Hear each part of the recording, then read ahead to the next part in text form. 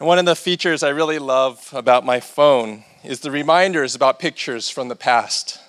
Yesterday, I got a reminder of pictures from a Christmas Eve celebration 16 years ago, and it was wonderful. Those pictures brought back memories of the people who I gathered with, the food that we ate, and what we all looked like back then. As we celebrate Christmas, we are looking back at the birth of our Savior, Jesus Christ, and that look back should remind us that 'tis the season to remember the faithfulness of our Savior. We see this faithfulness in the birth of Jesus, which fulfilled the promise that God had made centuries before through the prophet Isaiah. Let me read to you from Matthew chapter 1, verse 19. And her husband Joseph, being a just man and unwilling to put her to shame, resolved to divorce her quietly. But as he considered these things, behold, an angel of the Lord appeared to him in a dream, saying, Joseph, son of David, do not fear to take Mary as your wife, for that which is conceived in her is from the Holy Spirit. She will bear a son, and you shall call his name Jesus, for he will save his people from their sins. And all this took place to fulfill what the Lord had spoken by the prophet. God was faithful in sending his son, who was born so that he could later die on a cross.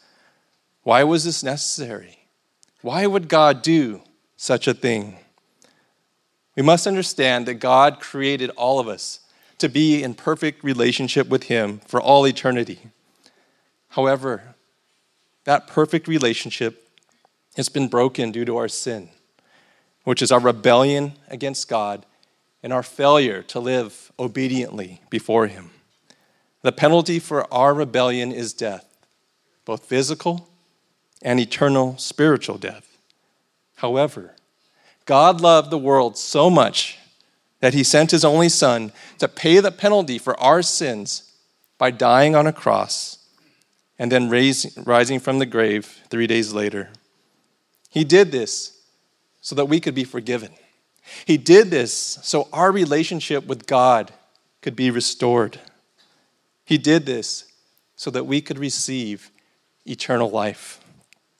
Jesus faithfully carried out the plan by leaving heaven to be born into this world.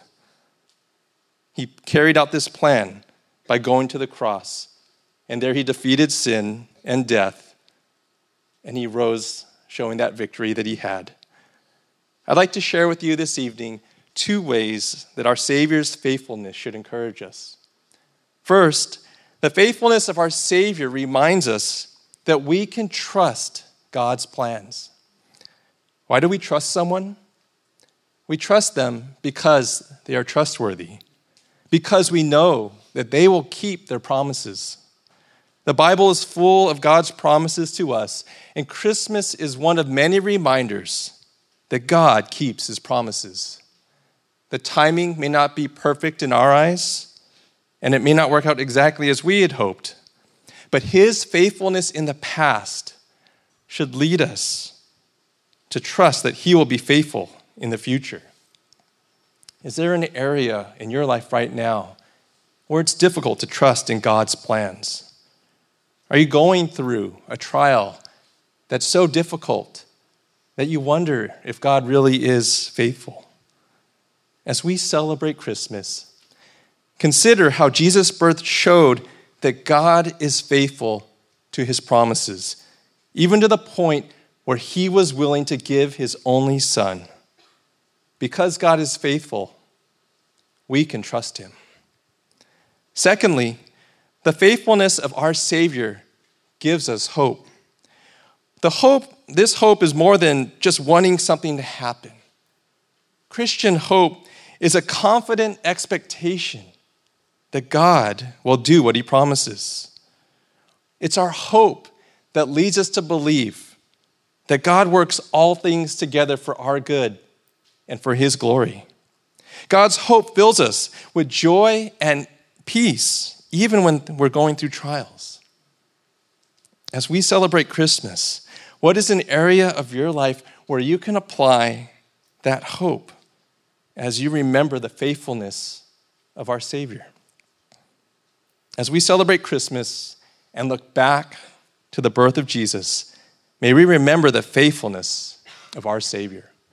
At this time, I'd like to call up Bob and Vicky Palumba to share their testimony.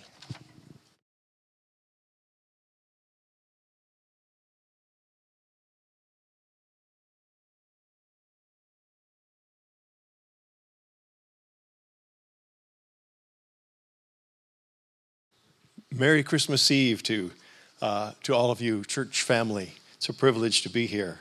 I have two examples of God's faithfulness to share with you tonight. My Italian and Irish ancestors immigrated to the United States over a century ago. I was raised in a Roman Catholic home and attended Catholic grammar school. I knew that I was a sinner and that according to Catholic teaching, I would have to suffer for some of my own sins after death in a temporary place called purgatory until such a time that I was pure enough to enter heaven. But by God's mercy and faithfulness, I eventually heard the true gospel that Christ paid the full price for my sin, and any sort of self-purification is just not possible. I remember first listening to expository preaching when I attended college at Cal Poly. I was invited to hear a pastor preach verse by verse through the Gospel of John. I had never heard such clear Christ-centered preaching before, in which I understood that Christ died for all my sins. Later, I read a book, The Intercession of Christ, A Complete Savior, a book written by Puritan John Bunyan, based on Hebrews 7:25, which says that he is able to save to the uttermost those who come to God through him, since he ever lives to make intercession for them.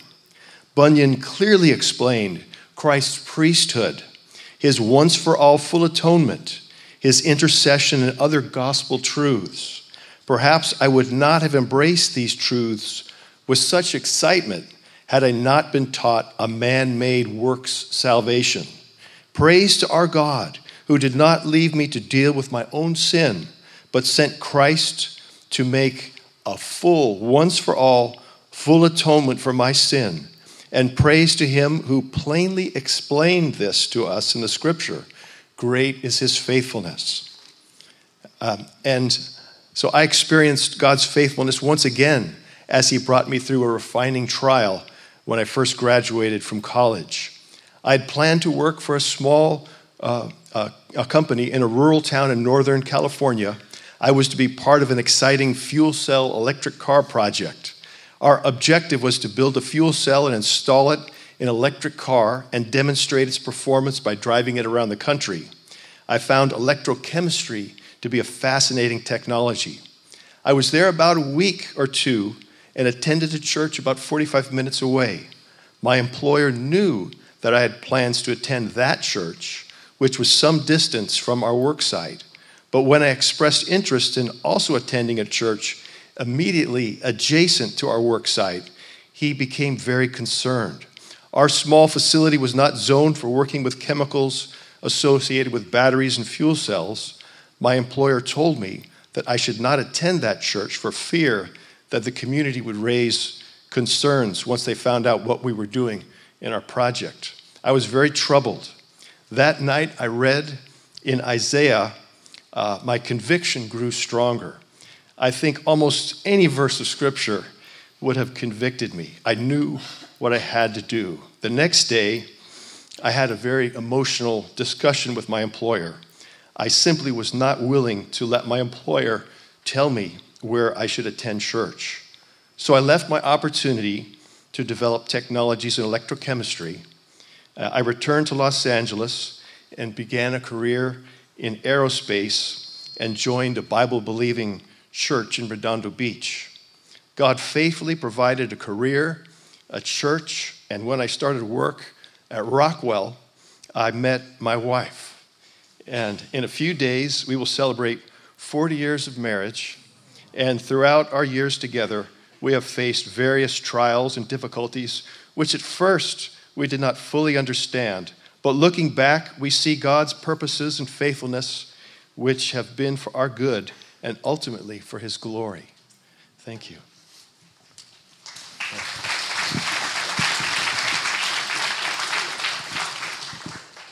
Merry Christmas, Lighthouse. God has shown his grace and faithfulness to me in so many ways throughout my life, in my salvation, in my day-to-day provision, and in tremendous answers to prayer. But a specific example of his providential care and sanctifying work was when he brought Bob through a serious health trial and worked in me to show me what it is to trust him in the uncertainty of life. One night about 10 years ago, I awoke to find Bob in the middle of a severe seizure. He had never experienced anything like this before. As I grabbed my phone to dial 911, I prayed. My prayer to God was, "What do I do, Lord?" This was not a prayer for the details of the moment. I could already hear the sirens as the paramedics arrived. But I was pleading with God because I knew that our lives had just changed, and that filled me with fear.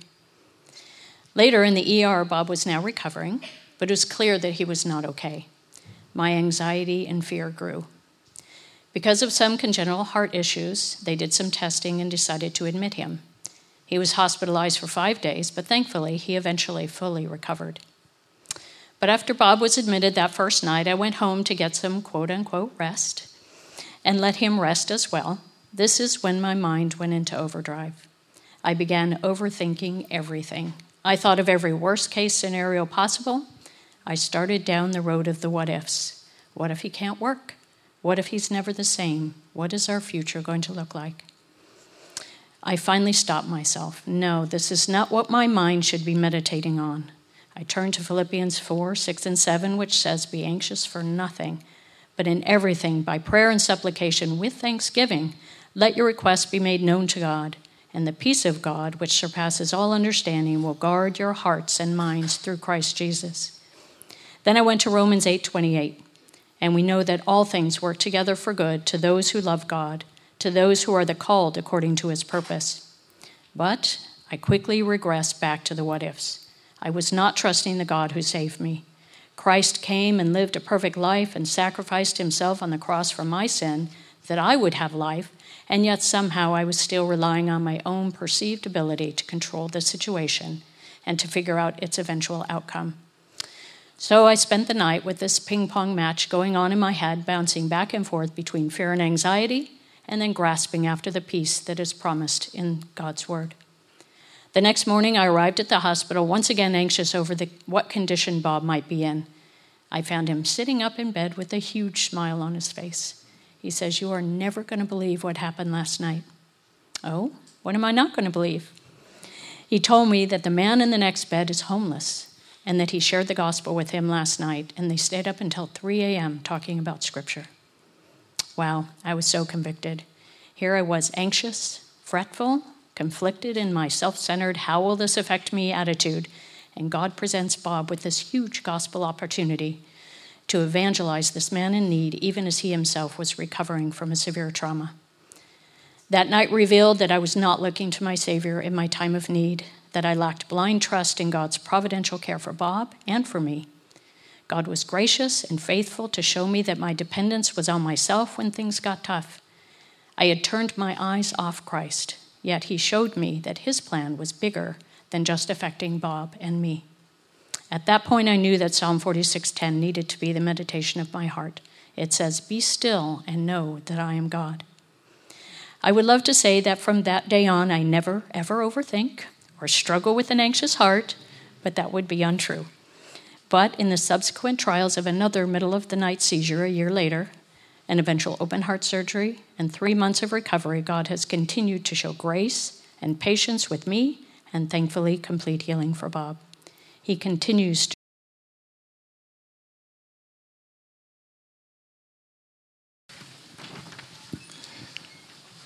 Our theme, as we've heard, is "'Tis the season to remember."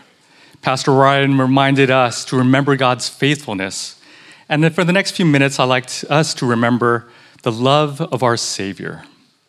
Often when we think about God's love, we think about the cross and the gospel message.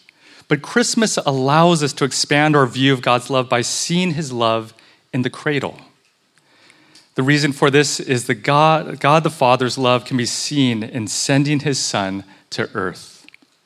When I was a kid, delivery trucks didn't stop at our house often. So when they did, my brother and I knew it was for something special. That's why during Christmas time, we would listen for the UPS delivery truck. And those early evenings when the truck screeched in front of our house, we knew something special was awaiting for us, and they were gifts. I didn't fully realize it then, but my grandmother and aunties and uncles who lived out of state sent those gifts because they loved us.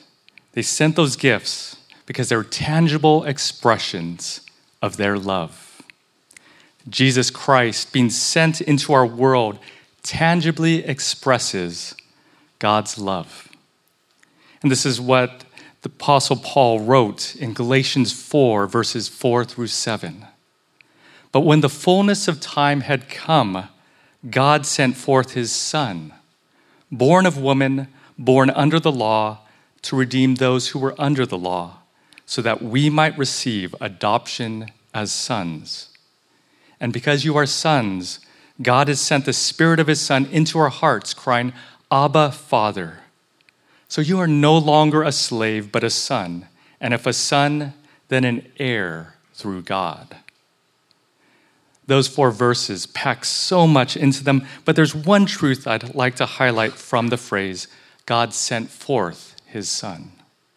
It is this: God's love is still tangible. Because we may look at the cradle and think, wow, God's love is so awesome, but that was 2,000 years ago. What does it mean for me today? But what we must understand is that Jesus' birth reverberates in our lives today and for all of eternity. Because just think about it. Without Christ coming to earth, nothing else regarding salvation would follow. Jesus Christ couldn't be the sinless human representative. He wouldn't personally know the pains and heartache of our broken world. He wouldn't be the perfect sacrifice. And we couldn't have our sins forgiven because we would still be under the law. We couldn't become children of the living God. And we couldn't live forever in the new heaven and the new earth. But the Galatians passage says, God has sent the Spirit of his Son into our hearts. Each and every day we can experience the same love that sent Jesus to this earth. Because of God's love, we can be known. We can be forgiven. We can have purpose. We can be listened to. We can be comforted. And because in love, because God sent forth his Son. So when we remember the cradle, let us remember God's love then and today. We now get to hear from Sierra Masumi, who'll be sharing how her ordinary life is actually filled with extraordinary graces because of God's love.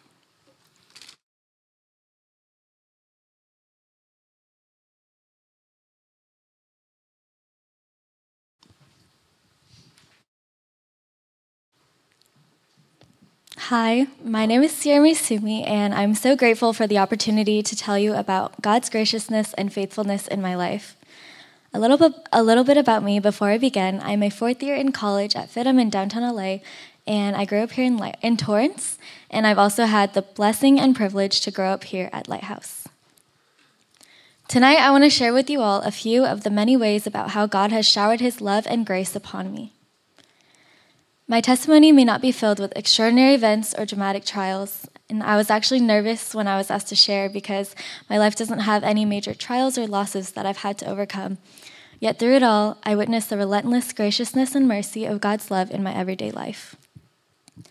One of the many ways I've seen his goodness in my life has been through the community here at Lighthouse. I've been surrounded by brothers and sisters who have walked alongside of me, pouring into me even in my moments of weakness and in sin. God has been so gracious to place people like disciplers and small group leaders into my life. Their commitment goes beyond mere interactions, but they actively engage in life with me, providing continuous support, encouragement, and prayer. The Friday gatherings with my small group at Beacon and the consistent meetups with my discipler are just a couple examples of his goodness. It's not just one singular conversation that stands out in particular, but the ongoing series of check-ins and discussion as we walk through life together. I also have the privilege to babysit for some families here at Lighthouse, and it's such a blessing to see how their parents are raising their kids in faith. It's both an example and an encouragement to me to be a part of their lives, to witness how God is actively working in their hearts, and it's really nice to be able to connect with Lighthouse members throughout the week to learn from their wisdom and experiences. These relationships are a constant reminder of God's goodness and graciousness towards me, and their love and support are just one of the many reminders of God's faithfulness in my life. Another way I've seen God's grace and faithfulness is through the friendships that I have formed, more specifically the sisters God's placed in my life. These friendships have quickly become a cornerstone of my faith, and they encourage me in my walk and ask questions that deepen my understanding of God. A few years ago, I didn't know what having friendships rooted in Christ meant in my life. Most of my close friends were with non-believers because of a common bond, like playing on the same basketball team or being in the same class. Because of this, I didn't understand what having friendships based on Christ meant. Reflecting on my Christ-centered friendships, I now understand that there is so much more than just having things in common or similar interests or schedules. Our conversations are uplifting and constantly pointing back to Christ. They are willing to have conversations with me about harder topics because of the love we have experienced through Jesus coming down and dying on the cross for our sins. God has been so gracious to place these friendships into my life, some that I never expected to be friends with because on the surface we don't really have much in common, but solely because of the foundation of our friendship is rooted in the gospel. Many members of Lighthouse have poured into my life, and their love is an example to me about how to love like Christ. One small example of this is about 2 years ago when I was rushed to the hospital for emergency surgery because I shattered my elbow. During this long and painful time of recovery, God showed his graciousness to me through members at Lighthouse. I was so blessed and so encouraged when church members stopped by to check in on me, to see how I was doing, brought me boba, sent me words of encouragement by writing notes, and most importantly, asked how they could be praying for me. To this day, I am still so touched and encouraged by these acts of love. These seemingly ordinary gestures were more than just small gestures to me. They were acts of love and kindness that only the gospel can produce, and an example to me about how to love others like Christ has loved me. I'm sure I can talk for hours about examples like this, but the community here at Lighthouse is a reflection of God's love and grace, and I couldn't be more grateful. While there are so many ways that God has been gracious to me, one of the biggest ways is through my family, specifically my parents. I grew up in a Christian household, and my parents were always people that I looked up to. They led my siblings and I well by always pointing us back to God. Growing up, I didn't always get along well with them. I was a teenager, so of course I was going to argue with my parents. But after these small little fights, many of which I was usually in the wrong for in the first place, they would always apologize to me, showing me an example of what humility looks like. They always led our conversations back to God, whether it was about school or sports, and they always gave me advice that ultimately pointed back to the cross. As I reflect on these instances of love and grace, I am reminded of 1 John 4:19. We love because he first loved us. The relationships that have been placed into my life consistently reflect God's goodness and his love towards me. As we approach the Christmas season, my heart is filled with gratitude because this time of year serves as a reminder of the ultimate act of love. God sending his one and only Son, Jesus, down to earth to live a perfect life and one day die on the cross for our sins. May this Christmas season be a time of joy and gratitude as we celebrate the incredible gift of God's love through the birth of Jesus. Lamentations 3:22-23. The steadfast love of the Lord never ceases. His mercies never come to an end. They are new every morning. Great is your faithfulness. Thank you.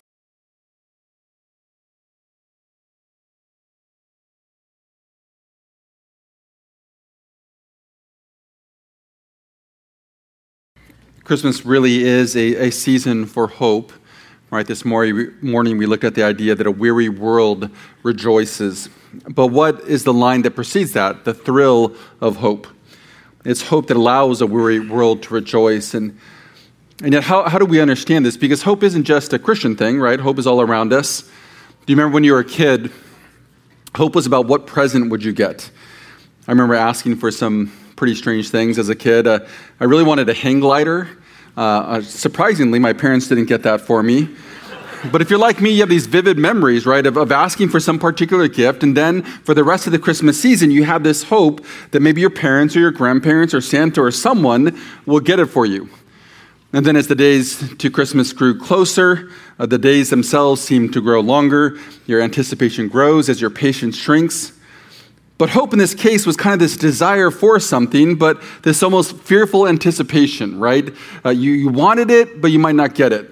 You had dreams of how happy you would be if you got that latest toy or those shoes that you were convinced would make you cool. But at the same time, you had nightmares about getting that sweater that doesn't fit, but you'd have to wear anyways. And so in that case, hope was about desire and possible outcomes and anticipation and anxiety all intermingled into one. But here's something to consider. Now that we are older, for many of us, our understanding of hope isn't much different. Hope is still the idea of just really wanting something, but being fearful that we might not get it. But Christmas should remind us that as Christians, our hope is different. Why? Because as Christmas, as Christians, we find our hope in Christ himself. As we just sang, "Come thou long expected Jesus, born to set thy people free, from our fears and sins release us, let us find our rest in thee. Israel's strength and consolation, hope of all the earth thou art, dear desire of every nation, joy of every longing heart."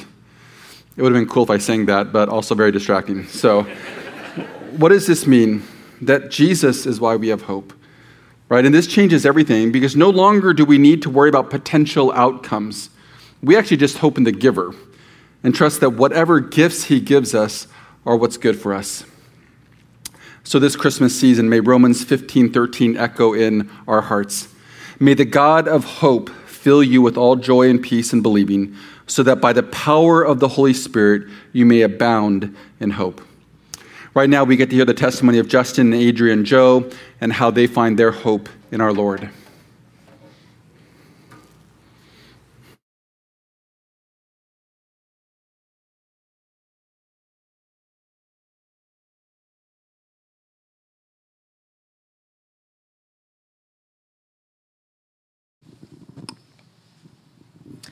Well, good evening, Lighthouse, and Merry Christmas. I'm Justin Joe, and this is my lovely wife, Adrian. When we were asked to share a testimony by Pastor Kim, my first reaction for my role was, can I just sing a worship song instead? Or maybe play some instrumental guitar in the background while Adrian speaks. I think that my struggles with figuring out what to share about is that I couldn't think of a particularly dramatic trial or difficulty. Overall, I would consider much of my life also to be ordinary. I live a fairly comfortable South Bay lifestyle in which the situations of my life resemble the temperature in this climate, not too many extreme highs or lows. But I was reminded that God deserves the glory for all of his great faithfulness, even in the mundane rhythms of life. Lamentations 3:22 and 23 says, "The steadfast love of the Lord never ceases. His mercies never come to an end. They are new every morning." And I was reminded that it includes those majority of my mornings that begin with just drinking a cup of coffee and answering emails at work.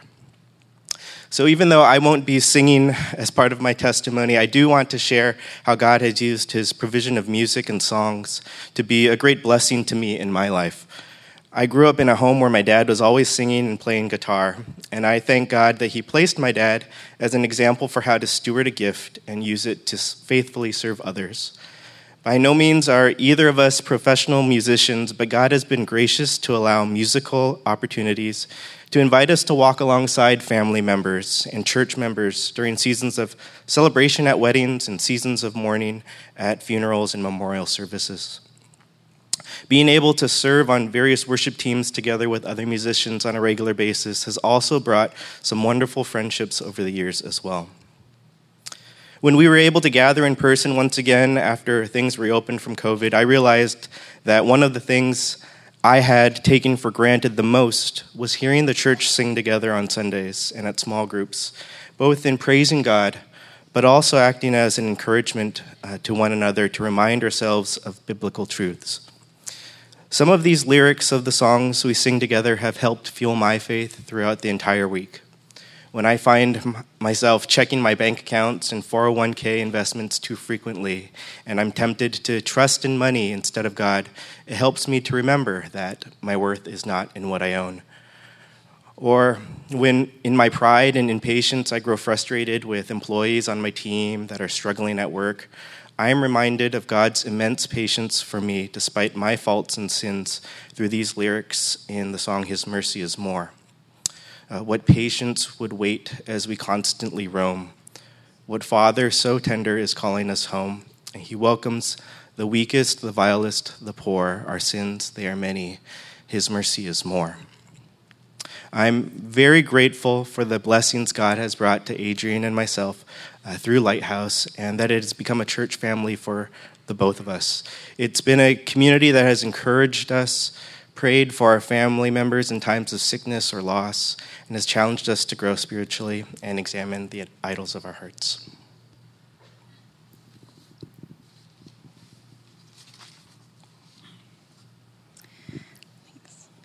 While being here at Lighthouse, I have learned how my heart is designed to worship God alone, but other things like the approval of people or success compete for the love and devotion that rightly belong to God alone. In 2020, Justin and I were newly married, and I had recently started working as a midwife. My new season of life, educational achievements, and dream job made me feel like I had, quote, finally made it. And being new at work, I wanted to make a good impression and worked extra 24-hour shifts whenever I was asked. I prioritized my work schedule over everything else: Sunday worship, serving, and my marriage.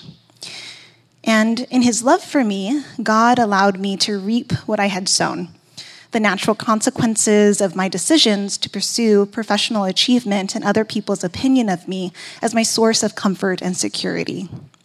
As a result, I was almost constantly stressed, anxious, sleep-deprived, and it was negatively affecting my relationship with Justin. And one day, while I was talking with Justin, he pointed out how I was finding my identity in my job instead of in Christ. And God helped me to see that if I continued to live that way, I was on a road bound for ruined marriage, burnout, and a heart that didn't fully love God. In God's sovereignty, the company I was working for changed owners, which led me to leave that job. And God graciously used the 6 months that I was in between jobs to draw my heart back to Himself and away from my idols of people-pleasing and achievement. In the turmoil of those months, God's comfort came through sermons here at Lighthouse, book recommendations, and reflecting on the gospel. One verse that encouraged me was Romans 5:8, which says, "But God shows His love for us in that while we were still sinners, Christ died for us." The gospel severs my sin of people-pleasing so that I am free to rest in God's love for me. I started to see because Jesus purchased me with His own blood, my worth was already established. I didn't need to earn it. During that time, Justin would often text me the song, "My Worth Is Not in What I Own," to remind me that, as the song says, my worth is not in skill or a name, in win or lose or pride or shame, but in the blood of Christ that flowed at the cross. In one of his sermons, Pastor Kim recommended the book, The Gospel at Work, by Sebastian Traeger and Greg Gilbert, which was so helpful. And one of the men at Lighthouse gave Justin the book Gospel Treason, Betraying the Gospel with Hidden Idols by Brad Bigney, so I read that too. And I started to see that I continually need God's grace to love and trust Him over anything or anyone else as my source of comfort and security. About 3 months after leaving my first job as a midwife, I asked a group of women to pray for me as I considered applying for a new job. And one of the women reminded me that as a midwife, I get to be there as babies are being born, but people need to be spiritually reborn too. And she prayed that I would not only be a midwife of physical life, but also of new life in Christ as well. Fast forward to this year, and God answered that prayer. Through serving with Spectrum, which is Lighthouse's ministry to international students, I had the opportunity to facilitate a Bible study series with one of our students. And during those Bible study conversations, I had a front row seat to seeing God draw this student to himself and reveal the gospel to her. And it's been such an encouragement to me to see her joy at receiving God's generosity and grace towards us. Getting to witness God's work in her life has been a sweeter joy than any of the accolades or achievements that I'm tempted to strive for.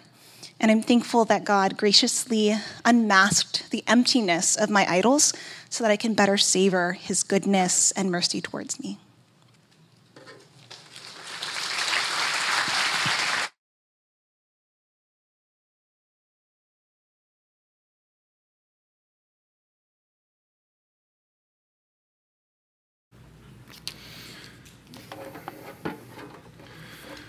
Right now, we're going to close our time by singing a couple of songs of worship. And as our tradition, the second song will be Silent Night, and we'll do a candle lighting.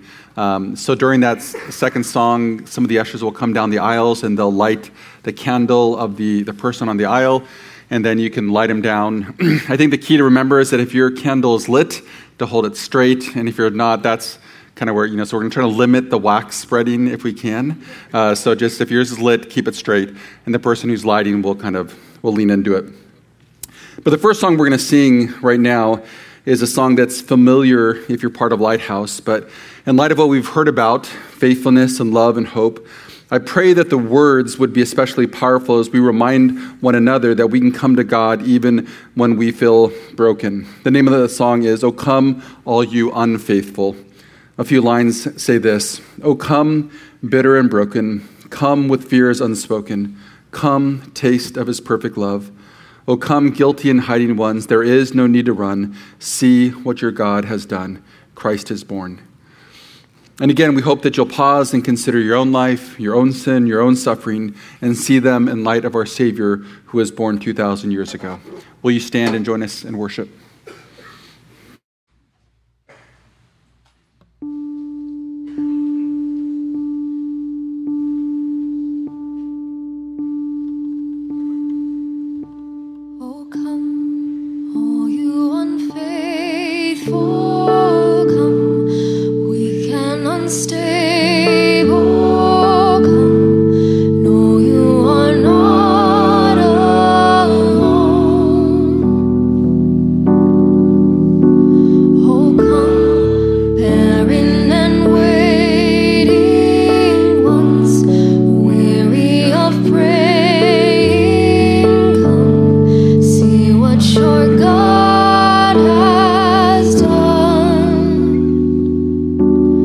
Cry